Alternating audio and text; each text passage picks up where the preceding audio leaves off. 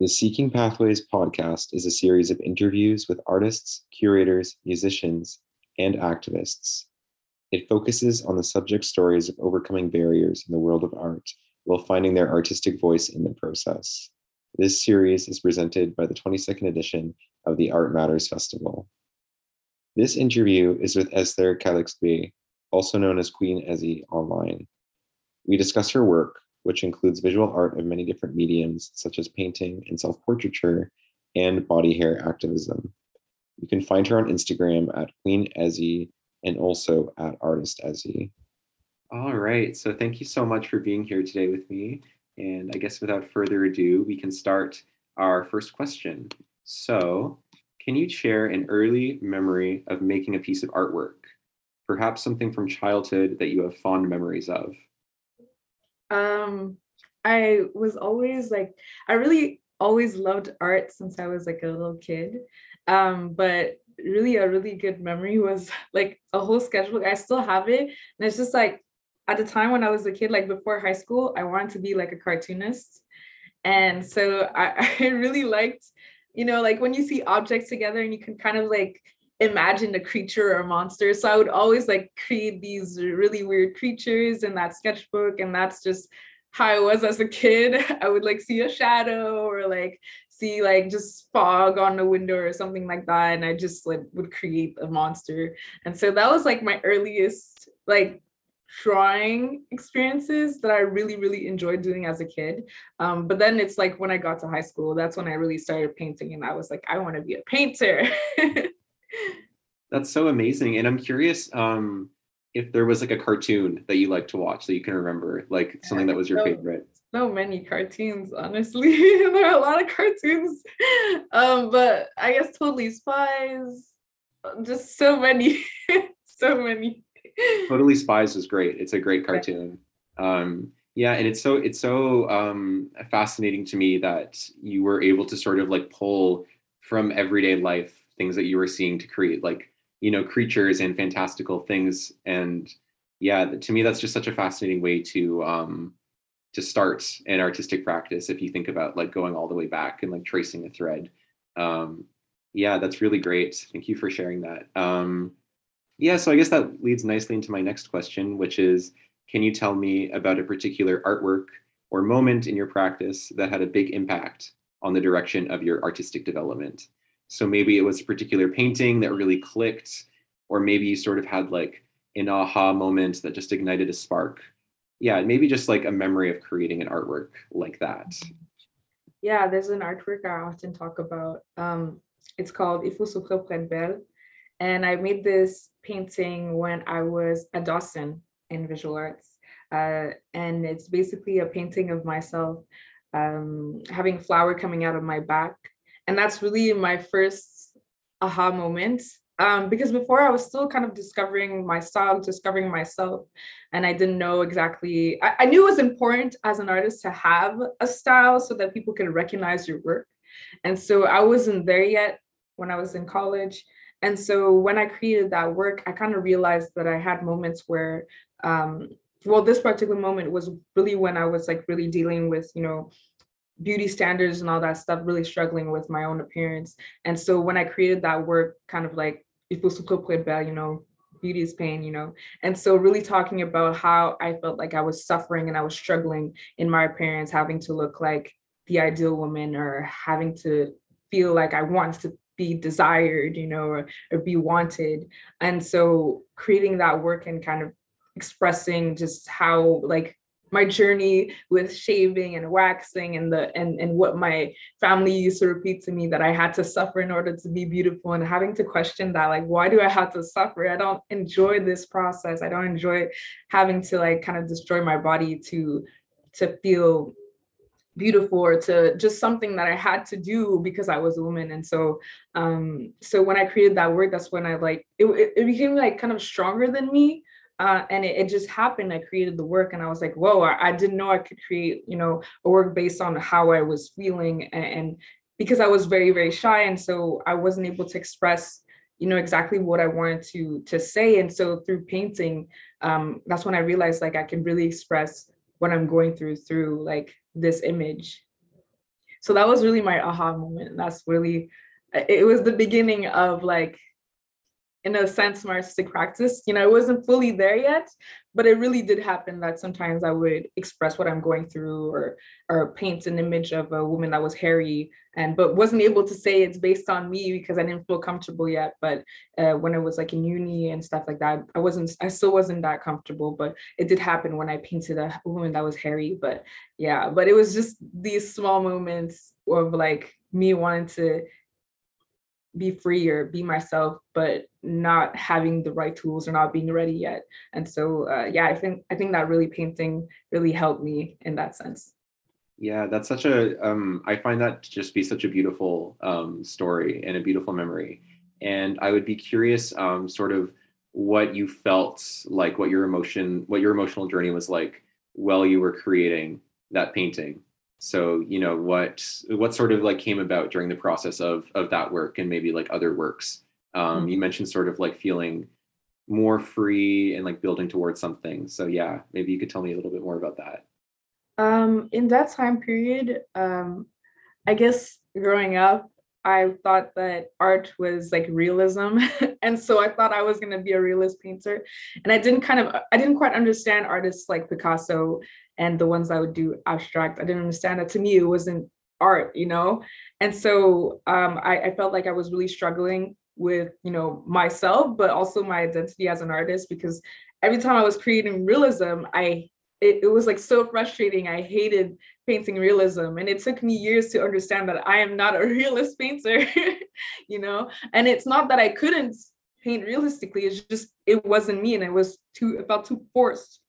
And so when I created Il faut se couper belle, it really looked like me, but it just, obviously I was going through that frustration because I was trying to paint realistically, but also I was also going through this emotional turmoil in a sense, because I was trying to express what I was going through, but I knew that I wouldn't be able to really talk about the work when people would ask me. And so having to present it was a bit scary. I don't even remember what I said exactly, but I'm pretty sure I just described the work and said, well, that's a person with flower coming out her back. But I couldn't say like it was about me and what I was going through. So I didn't express the body hair thing.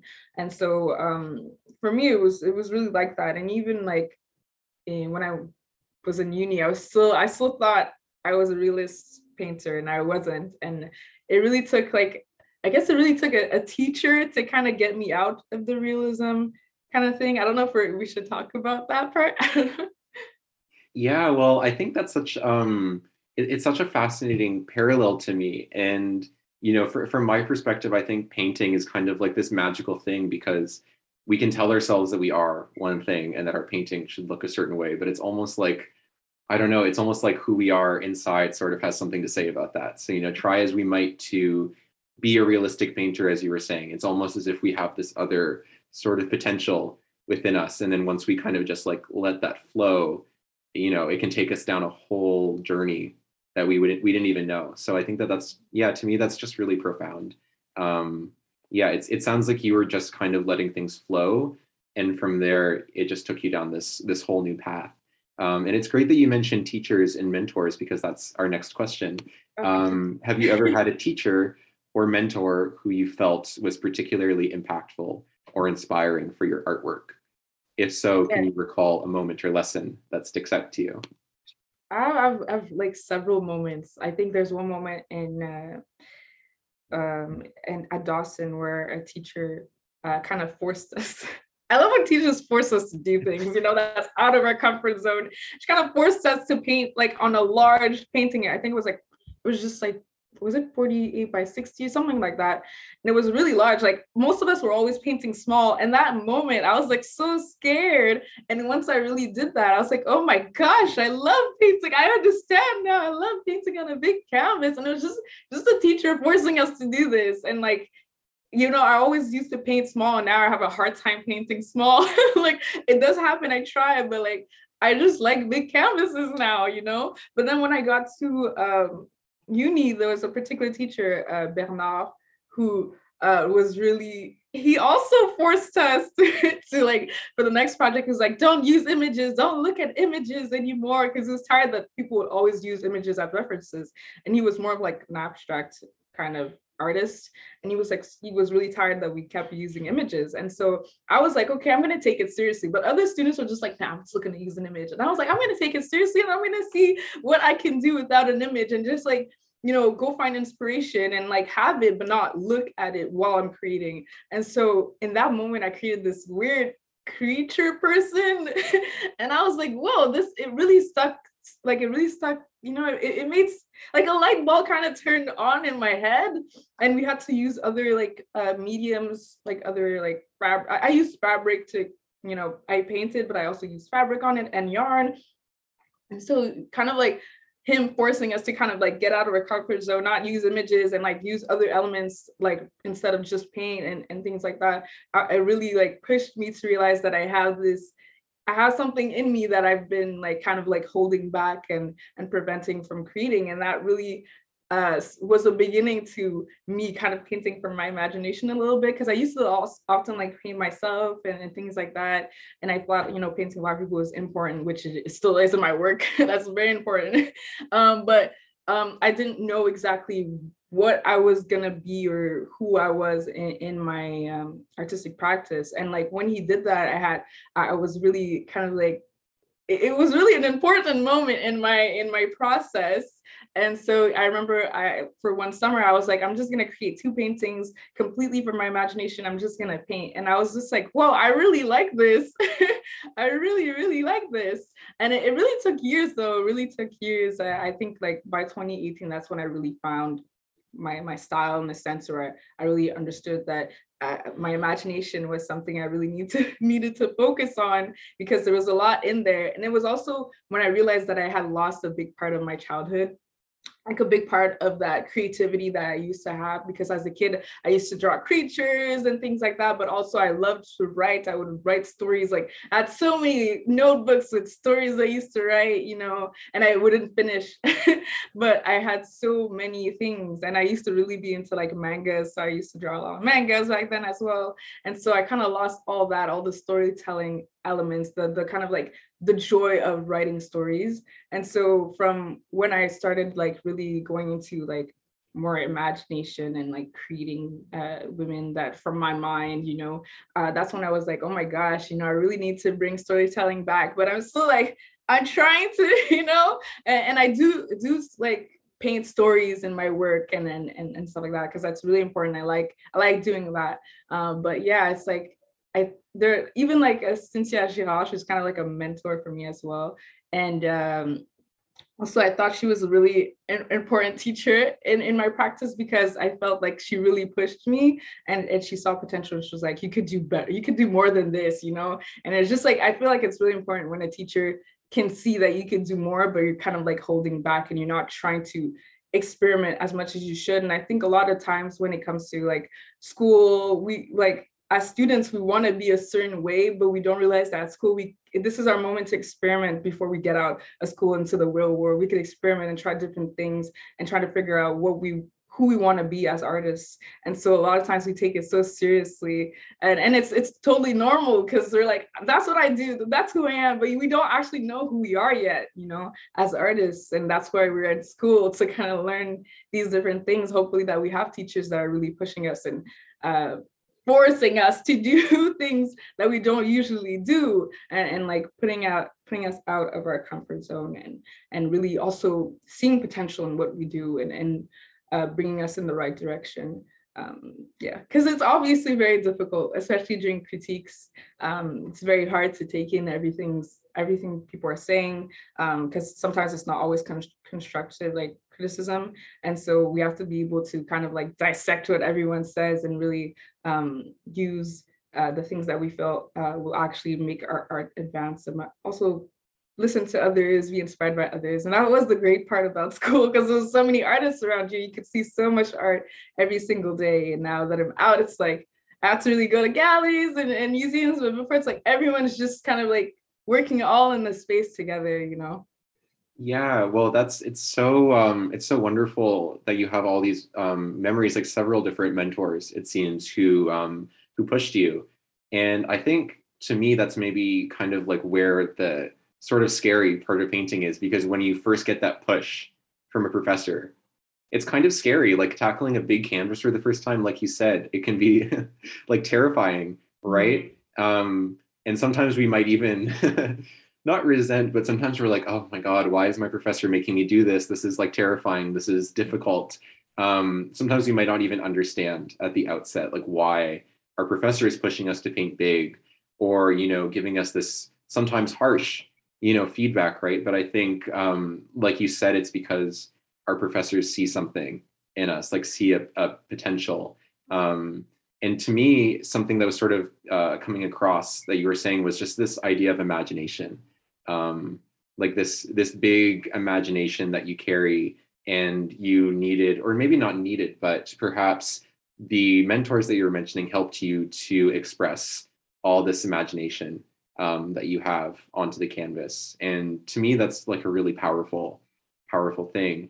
Yeah, and as for being surrounded by art every day, it's interesting because as students, we are surrounded by our peers and we're working together, and it's a really great environment. But as you said, sometimes maybe we can get lost or something like that because there's just so much art around us and so much feedback, and maybe it's not always the best feedback. So I think it seems to me like, after moving on from university, moving on from Concordia, you've been able to like dissect, as you said, like everything, and really find something, really start to continue to find yourself.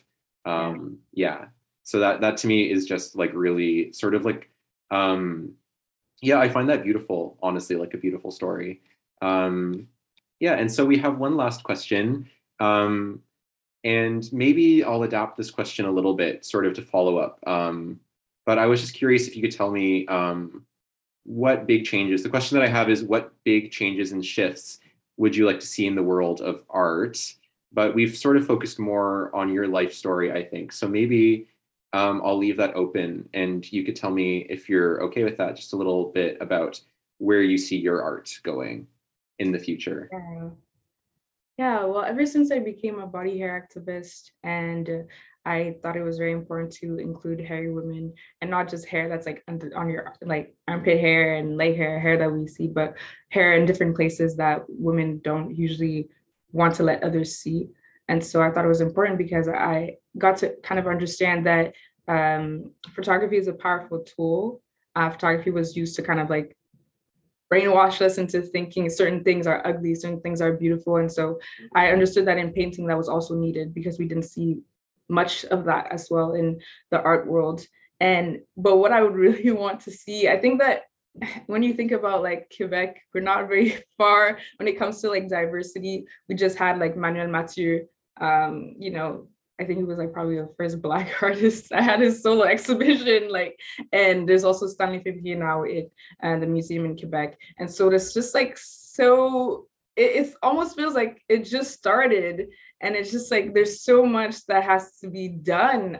My dream would be one day to be in those spaces as well. That's what I want. And it's just like, are we there yet? You know, I feel like as Black people, we have to push so much because people don't necessarily feel the need to have us in these spaces until we really push, until we really like really get into those spaces and kind of try to convince them that yes, it's necessary to have us here. We're there, we're making arts, you know, don't ignore us. And so it's so much sweat and tears in order to create that change, and a lot of, you know, and kind of like veterans in a sense, but like professional artists, Black artists that have been pushing and making that difference. And it's just like finally doors are opening, and it's just so it's like I'm happy, but they worked so hard to make this happen.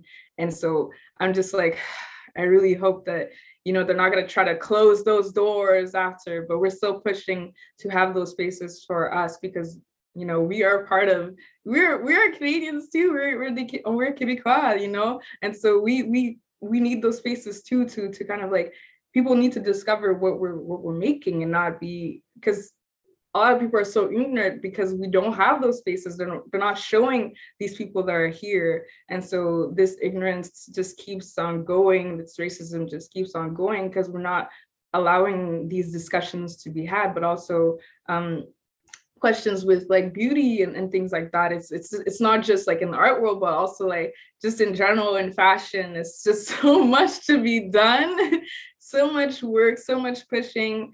And it's just like sometimes there are opportunities, but sometimes it's just the people that are, you know, in the powerful positions don't want that to happen. They're thinking more about, you know, business, money, and you know, they're not trying to be revolutionary. They're not trying to be radical. They don't want to be radical. They just want to stay in that bubble that we're in, that most women are suffering in, instead of actually creating that change so that, you know, young girls can love themselves and be strong in their identity, and you know, and have that space to talk about why they feel a certain way about their body and understand where that feeling comes from. Because a lot of times we're just like, oh, well, it's just like that, we just have to shave, but why? Like it's, why do we have to do this?